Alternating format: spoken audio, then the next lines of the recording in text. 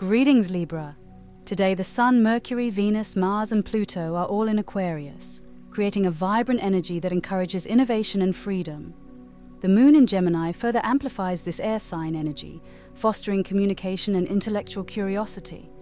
However, the square aspect between the Moon and the Sun may create some tension between your emotional needs and your ego. Venus and Mars are in conjunction, intensifying your passions and desires. Be mindful of this energy and use it to fuel your creative pursuits. Looking ahead, Libra, the Sun will move into Pisces on Tuesday, shifting the energy from intellectual to emotional and spiritual. This transit will encourage you to tap into your intuition and compassion. On the same day, Mars and Venus will be in exact conjunction in Aquarius, which could bring a significant event or realization in your relationships or creative endeavors.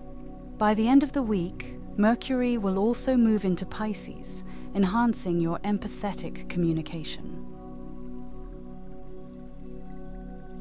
That's all for today, Libra. Remember, the stars can guide us, but it's up to us to navigate our own paths. Stay curious, stay compassionate, and most importantly, stay true to yourself. Don't forget to share this horoscope if it resonated with you, and download the Soul app on appephemeris.co for more personalized insights. Until next time, Libra,